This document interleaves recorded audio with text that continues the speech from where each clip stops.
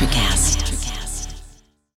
When you need mealtime inspiration, it's worth shopping Kroger, where you'll find over 30,000 mouth-watering choices that excite your inner foodie. And no matter what tasty choice you make, you'll enjoy our everyday low prices, plus extra ways to save, like digital coupons worth over $600 each week. You can also save up to $1 off per gallon at the pump with fuel points. More savings and more inspiring flavors make shopping Kroger worth it every time. Kroger, fresh for everyone. Fuel restrictions apply.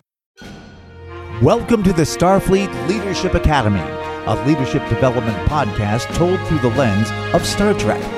And now here's your host, Jeff Aiken.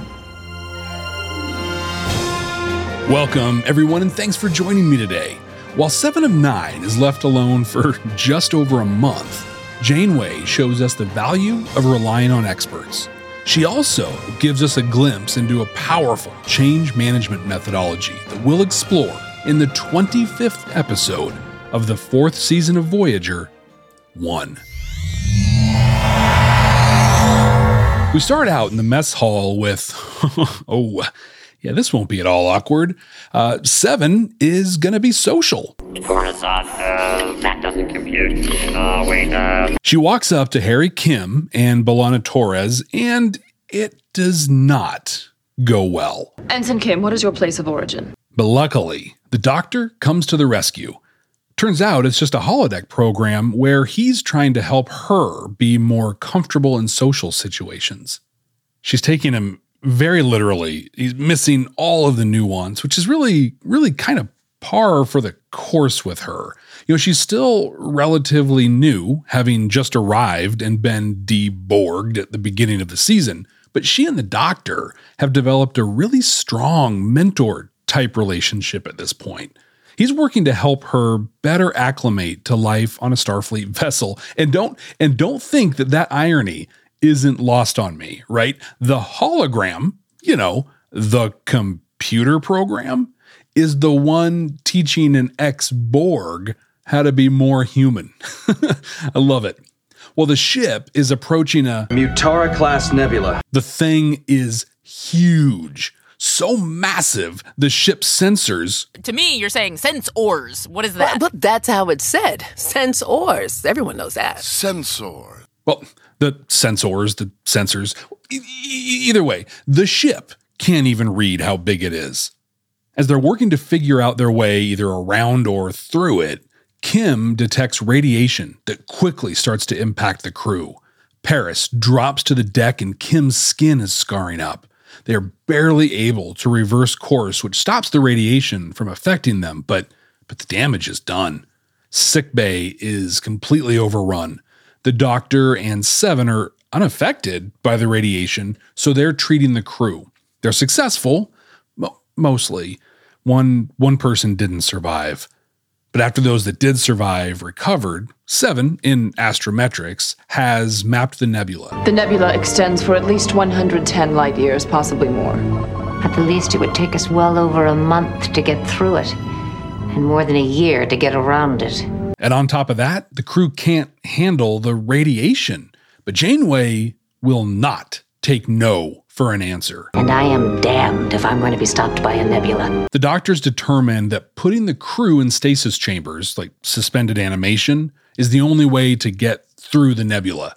He says that his plan is to put the crew under while he monitors them, and he'll also monitor the ship's functions during the journey. Luckily, at this point, he's got rudimentary knowledge, at least, of the ship's systems and could probably handle keeping the ship on course. But Janeway isn't convinced. But you'll need backup. They have no idea what the effects of the nebula on his systems would be, and as any experienced manager will tell you, you never want to be just one person deep on any critical process. This is where the Doctor reminds Janeway that 7 was also unaffected by the radiation. So Janeway goes to ask her to back the Doctor up. She's eager to agree, but Janeway is still skeptical. She mentions the impacts of loneliness, especially for someone that just a short time ago was part of a collective, part of a hive mind. Still, 7 of 9 insists she's up to the task and that she can handle it. Janeway agrees with the plan and does the next thing any decent manager or leader would do. She gets the brain trust together.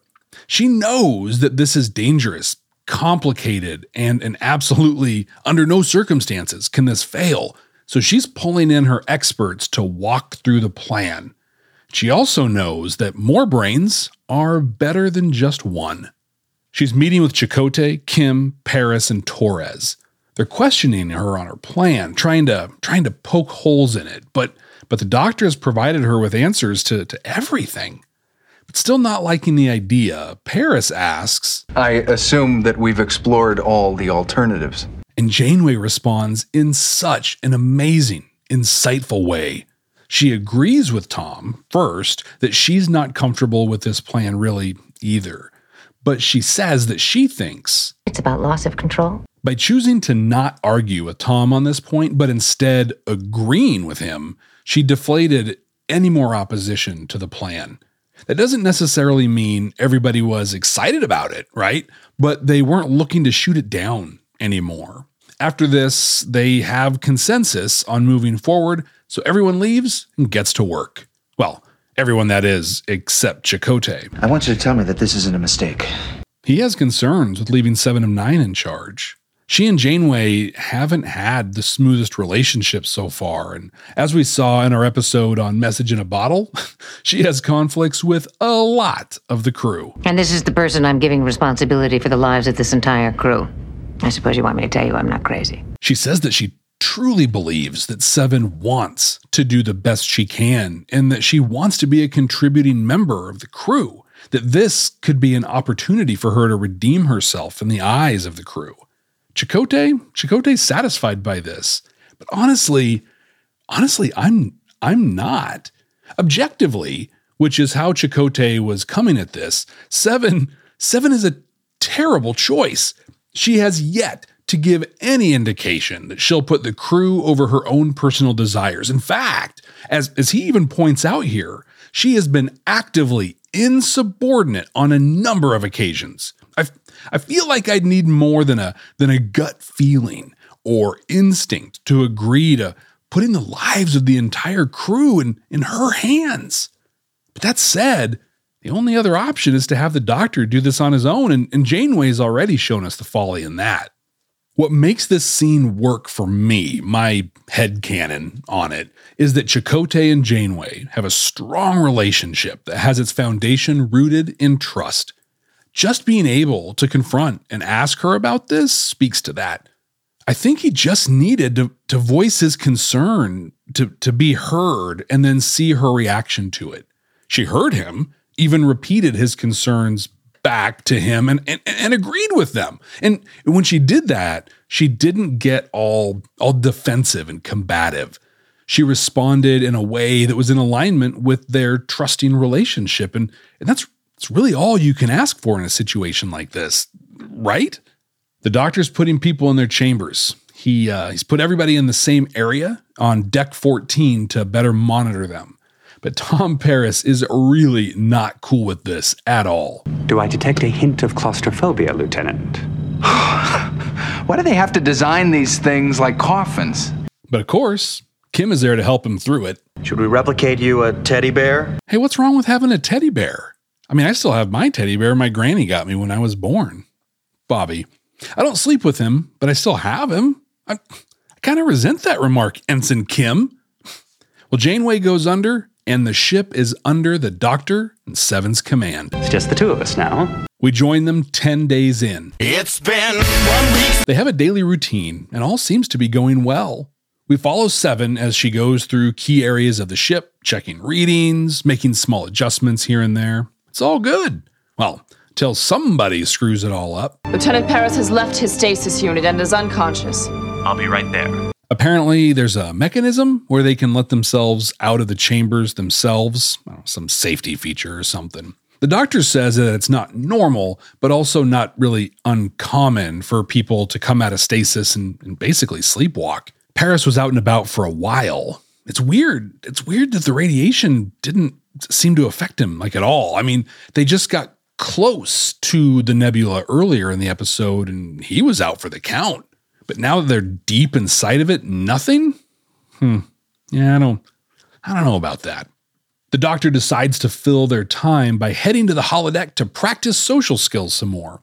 It goes a little better this time, kind of. She's visiting with Neelix and then Janeway, but she's just talking shop. I understand you have some knowledge of warp field theory. Perhaps you could assist me. Let's see. The subspace field matrix looks right. Captain. The doctor stops the program and tells her to try again. They're interrupted, though, suddenly by an emergency in engineering.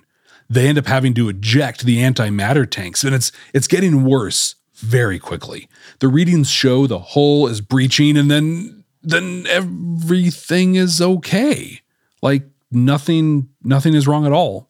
Apparently, issues with the bioneural gel packs caused false readings, so they go off to repair them. You know, you'd think that somebody would have told them that the gel packs needed maintenance or at least encouraged them to check on them given the radiation from the nebula. I mean, that's what their inspection ultimately reveals. The nebula's effects are causing unexpected reactions in them. And another unexpected reaction, the doctor's program is beginning to deteriorate. They rush back to sickbay and determine that his mobile emitter is no longer any good. He's going to have to stay in sickbay the whole rest of this trip. They agree that Seven needs to step up her patrols and her checks. The nebula is impacting the ship's systems much more and much worse than they had expected. We fast forward now to the 29th day. Seven reports in her log that her dreams are becoming disturbing and that she's starting to succumb to the loneliness. After dealing with some more systems issues, the computer reports they still have 6 days, 5 hours until they get out of the nebula. She continues her patrol, and then she starts hearing things. She hears Tom Paris again, but can't find him anywhere. In fact, she ultimately finds him safe in his stasis chamber. Another starship suddenly hails, asks for an equipment trade.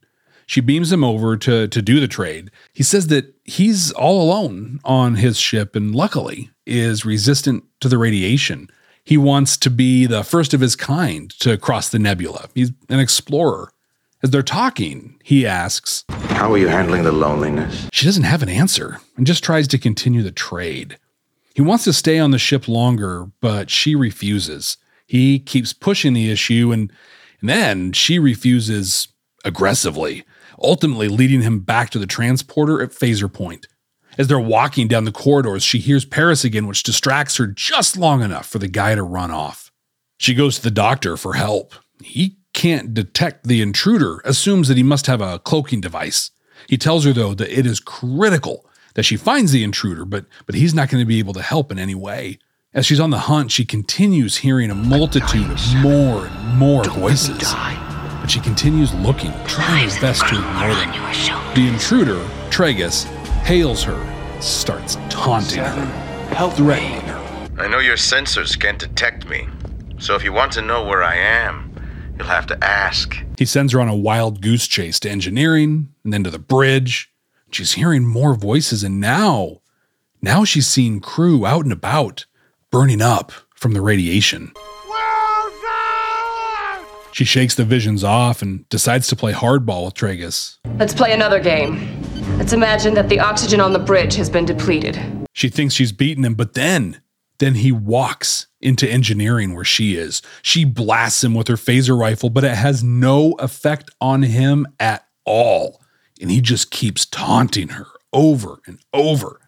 The doctor, who's repaired his mobile emitter in the last few weeks, walks in and sees her yelling and pointing her phaser at nothing. She's hallucinating. He tries talking her down, but she is in a really bad way. She slowly begins to accept that almost everything she's experienced has been a hallucination. The doctor confirms the effects that have impacted the bioneural gel packs and his emitter have also impacted her Borg implants. She admits that she's feeling fear. She's afraid. She's feeling apprehensive.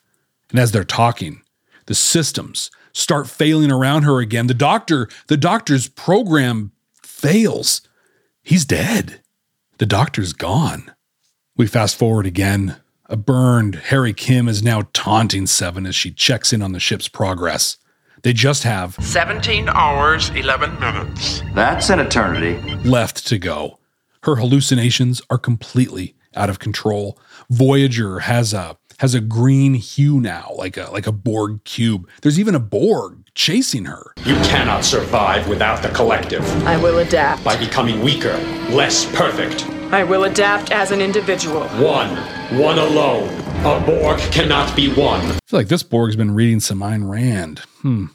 Her panic and anxiety are growing, taking control. She's seen Tuvok, Janeway, Paris, Chakotay, and Kim all just pushing her buttons, taunting her, just talking trash. She tries to maintain her self-talk and finally crumples on the deck. I am 7 of 9. I am alone, but I will adapt. And then she passes out. Moments later, she wakes up in sickbay with the doctor, Janeway, and Chakotay all waiting for her. And you were there. She made it, just barely. I'm glad I was able to help. The episode ends where it began, in the mess hall. She joins Kim, B'Elanna, and Tom Paris. This is no holodeck simulation. She's still terribly awkward, but a lot better than she was before. She's also very, very vulnerable. I felt the need for companionship. They have a really good conversation about her experiences. She shares that Paris escaped his unit 4 different times. Harry digs into him a little bit, but Seven stands up for him. Perhaps you dislike being alone.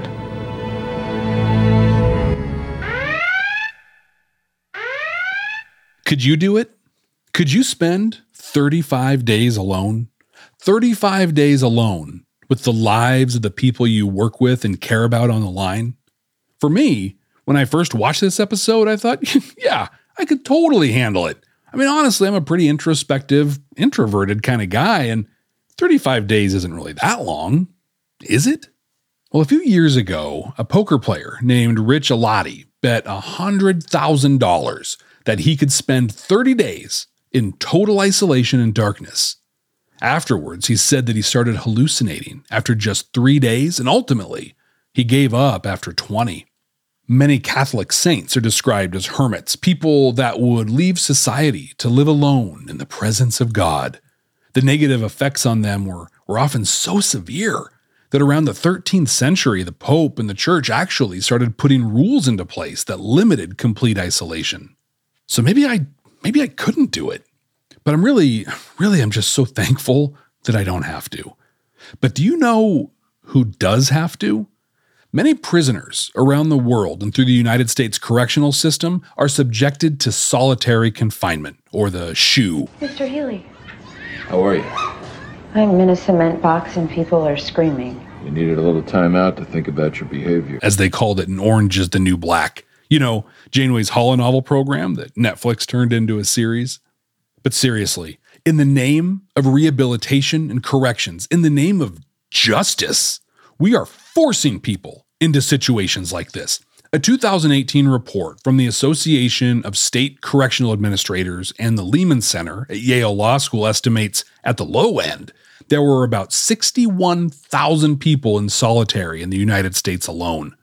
On top of that, though, is just how long. I mean, Alati started hallucinating after just 3 days, and the average stay in solitary, based on really sketchy data because it's all self-reported and admittedly categorized and filtered, is just under 30 days. 30 days in solitary. It blows my mind that we treat humans like this, even now in the 21st century. 7 of 9 could hardly maintain her sanity, and she at least had something to do, a responsibility. But spending nearly as long as she did with no purpose, all alone, it's just sick and inhumane. So could I do it? No, I don't think I could. And no one should ever have to. On its whole, this wasn't a great episode. Not in my opinion, at least. I mean, Jerry Ryan's performance as 7 of 9 is amazing. She's basically the whole show. Could you imagine needing to learn all those lines, especially with all the technobabble stuff, and a lot of it playing off of a pre-recorded computer voice? It's amazing. If she brought any less to this episode, it would have been a total stinker. Come to Quark's Crush Fun. Come right now. Don't walk. Run! Hi, I'm Renzo. I'm Big J. I'm Dag, and we are Beyond Trek Podcast. Our YouTube and Anchor shows go beyond episode discussion to bring you the latest news, hilarious episode riffs. Dag, don't forget the deepest of deep-cut Easter eggs and celebrity interactions. John Billingsley. Aaron Eisberg. Doug Jones. Marina Sirtis. Not to mention convention reveals and scripted productions that explore the history and future of the Star Trek universe. Engage us every week. And thank you for going boldly with Beyond Trek Podcast. Hi there, cadets. In our last episode, where we watched Discovery's Choose Your Pain, we talked about the incredible performance review that Saru set up for himself. Well, I created a tool to help you do the same thing for yourself. For your free copy of this tool, visit jeffaiken.com and join our mailing list. You'll get access to a copy that you can download for yourself and for your team. Just visit jeffaiken.com and join the mailing list. Thanks. There was an almost upsetting amount of continuity issues that really took me out of it. Tom Paris escaping his pod with no injuries, no ill effects from the radiation. People not thinking to remind them to check the bioneural gel packs. You know, the entire nervous system of the ship. Seems a little sketch to me. I did really admire the strength of 7 of 9, though. This was an interesting examination of mental health through a trying and challenging time. She was lonely. She was alone.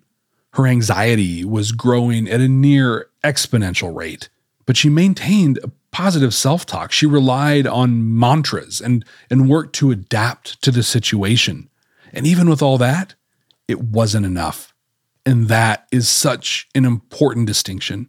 She was doing all the right things, but still suffered the effects of her isolation and anxiety. What I take that to mean is that we can't do it alone. Even the most mentally healthy need help in some situations, just like someone in peak physical health does. Just because Arnold Schwarzenegger is still throwing serious iron, even in his 70s, doesn't mean he's doing it alone. I'm sure he's got a spotter and a crew of people that help him with aftercare when lifting. None of us can make it alone. None of us. Not even the guy that is talking to you right now. So why wouldn't we need the same thing for our mental health? Well, simple answer, we do. I really appreciated this aspect of the episode. Command codes verified. Janeway's in stasis within the first 12 minutes of this episode. And that time, though, she walks us through leadership in a crisis situation beautifully. As we've discussed in recent episodes, she leans on her experts, the bigger brain, instead of just going on her own and trying to be the hero. She understands the danger of relying on just a single person or resource for any critical process. And my favorite here, she lays out why people freak out and resist change. The Starfleet Leadership Academy is supported by listeners just like you. Click the link in the show notes to support this podcast. A lot happens really quickly in the beginning of this episode. In an instant, their progress is blocked, and they're going to have to get really innovative to keep moving. Janeway starts her investigation with 7, where she gets the facts. About a year to go around, or about a month to go through. But then they got to deal with the radiation. It's interesting, now that I say that taking the path around, adding a year to the journey, isn't even discussed after this. In fact, that's even more interesting, given what we're going to talk about here shortly. Well, anyway, she decides they're going through. So her next stop is the doctor. What are the options, given the radiation? Well, he's adamant that the only way is stasis. I wonder if the warp nacelles are out of the question. Do you remember our episode on Enterprise, the catwalk? There was a massive storm they had to go through that was full of radiation, so they camped out in the nacelles. All hands, this is the captain. This catwalk is going to be our home for a while, a week, maybe more. Maybe the tech has just changed too much. Either way, she's made her decision and she has the method. But she's identified a flaw, and that is relying on only the doctor to get them through it all. This is near prescient, as the doctor does have issues in the nebula. It would have been catastrophic for him to have been left on his own. But this whole back and forth between the two of them is important and super relevant to you. Having just one person that can do a thing is terrifyingly dangerous. From the assumption of positivity, this leaves you just one accident or one surprise win away from being lost. You'll hear people say things like, yeah, we're fine unless they get hit by a bus. But I prefer, hey, we're fine unless they win the lottery. Either way, you're in the same place. One breath away from losing someone your entire operation is dependent on. From a more nefarious perspective, this allows these people to essentially hold you hostage. You need them, and they know it. They want a raise, you're giving it to them. Give me a raise or I'm quitting. A raise? They want a fancy revolving gyroscope of a workstation that costs over 15 grand. Yep, they're getting that too. I used to work in an organization that used barcodes to track applications. They'd come in, get a barcode slapped on them, and we'd scan them as they moved from step and step through the process. It's a pretty ancient system, and there were plans to deprecate it, but that was still a ways down the road. There were literally 2 people that knew how to support the system because they're the ones that created it. This wasn't a commercial solution. No, totally homegrown. So guess who had the nicest offices? Guess who had their own parking spaces? Yeah, those guys pretty much ruled the roost because they knew that everything we did depended on them. So you always want to be sure you have a backup, or as we'd say in the subservice, a backup for the backup. Having more than one person trained and ready for every operation, but especially your critical ones. That way, you won't be in a position to be held hostage, but also the people that know the thing won't feel that they're being held hostage by you or by the process. They'll be able to take time off or look for new opportunities without the knowledge, without the responsibility, without the weight that everything hinges on them. Janeway's insistence that the doctor have someone backing him up saved the ship. Had they relied on him alone, he wouldn't have been able to address the bioneural gel pack issues, and Voyager would have been lost. So I want you to identify your key and critical processes and who's trained and ready to run them. Now, if you've only listed one person, you've got some work to do. So now she has all the pieces in place. She doesn't just rush ahead and make it so. No, she brings together her trusted experts and has them ask questions and try to poke holes in the plan. This is an amazing way to end up with the best possible solution to any problem. What goes well in this meeting is that Janeway has anticipated many of the questions and concerns that'll come up. She's able to respond to most of the questions with information provided from either Seven or the Doctor. Now that's an important detail. She's not answering as if it is her knowledge or her expertise. No, she says things like, "The doctor assures me it'll be just like taking a nap." This immediately adds credit and credibility to her responses. She's demonstrating that this isn't just the world according to Janeway, but it's the best information that they have at the moment. It is interesting, though, that when Tom Paris asks, I assume that we've explored all the alternatives, that the topic of adding a year and going around the nebula just isn't even brought up. I mean, honestly, maybe they're okay with that, but we don't know. It's not a great option, but it is an option. It's an alternative. Even if it's rejected, bringing it up shows at least 2 things. First, it demonstrates transparency on Janeway's part. Second, it potentially strengthens the stasis plan because the thought of adding a year to their journey is unbearable. Like when I'm asked for recommendations on a strategy or a large purchase or something, I'll always include what I think is the ridiculous option that no one will like or agree to because frankly, it is an option. I'll do something like, option 1 is migrating our applications to the cloud, which will have these benefits and these risks. Option 2 is to replace our application servers, which will have these benefits and these risks. And here's where we go a little ridiculous. Option 3 is to maintain the status quo, which has no benefits and all this risk. Now, it might seem just kind of dumb to point out that third option, but it is an option.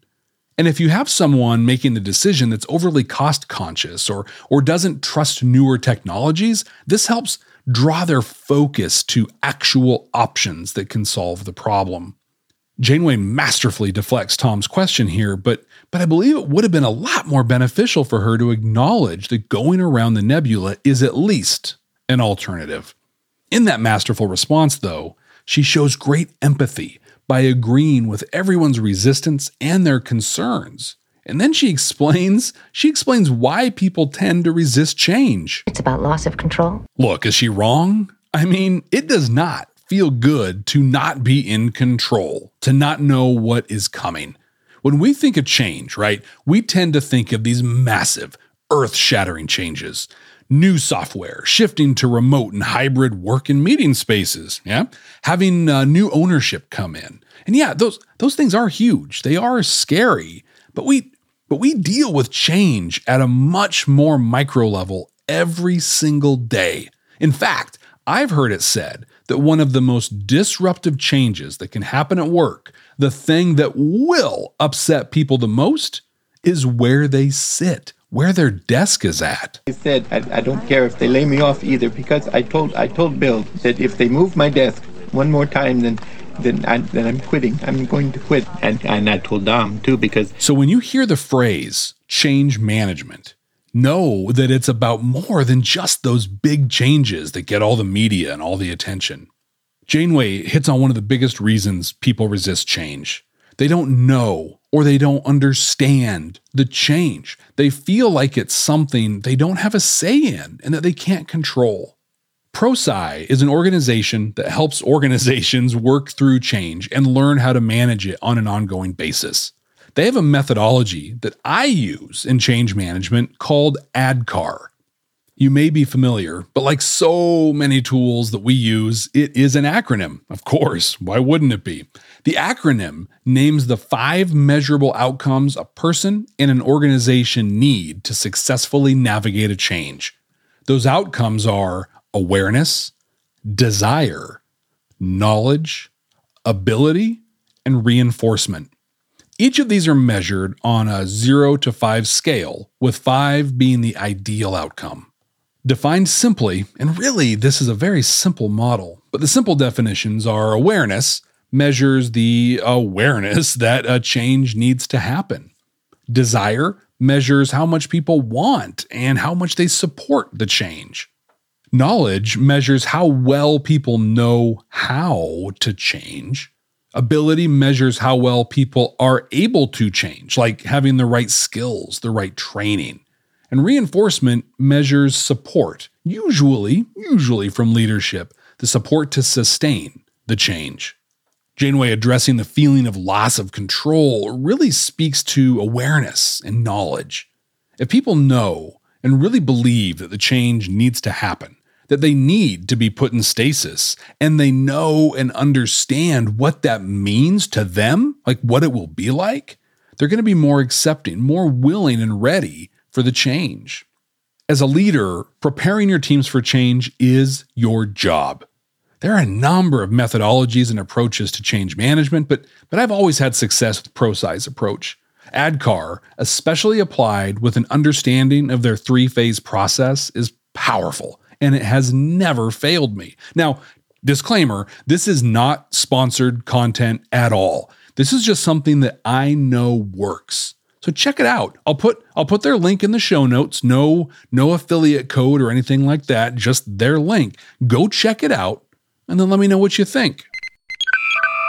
Seriously, go check out the ProSci site. Share your thoughts with me. You can share them with me on Twitter at SFLA Podcast or across all the social media at Jeff T. Aiken. Jeff, T as in Tragus, A-K-I-N. And you can also share your thoughts in the Starfleet Leadership Academy podcast group on Facebook. Now, computer, what are we going to watch next time? Working.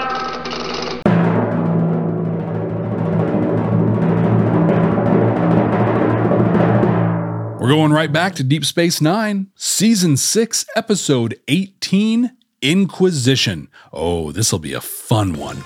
This episode adds a dimension to Starfleet that was the basis for one of the movies, strong theme and later discovery, and even a rumored series all its own.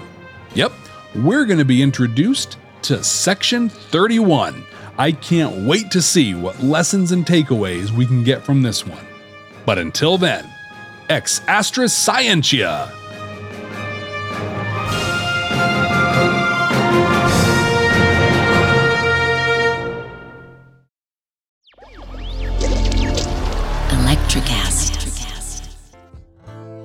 Welcome to Tuning Into Sound Wellbeing, where we harmonise your mind, body and soul. I'm Amanda, your sound therapy expert. And I'm Stephen, the curious explorer uncovering the mysteries of sound. Together we explore vibrations, frequencies and the power of sound therapy and tuning forks. Discover ancient wisdom, reduce stress and tune into a healthier life. Subscribe to Tuning Into Sound Wellbeing today. Hi, I'm Mark. And I'm Peter.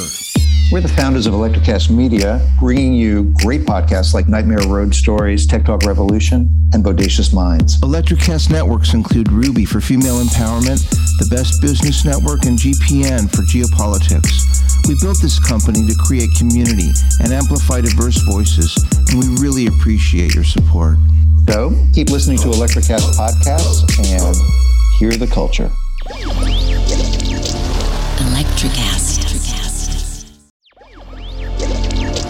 Electrocast.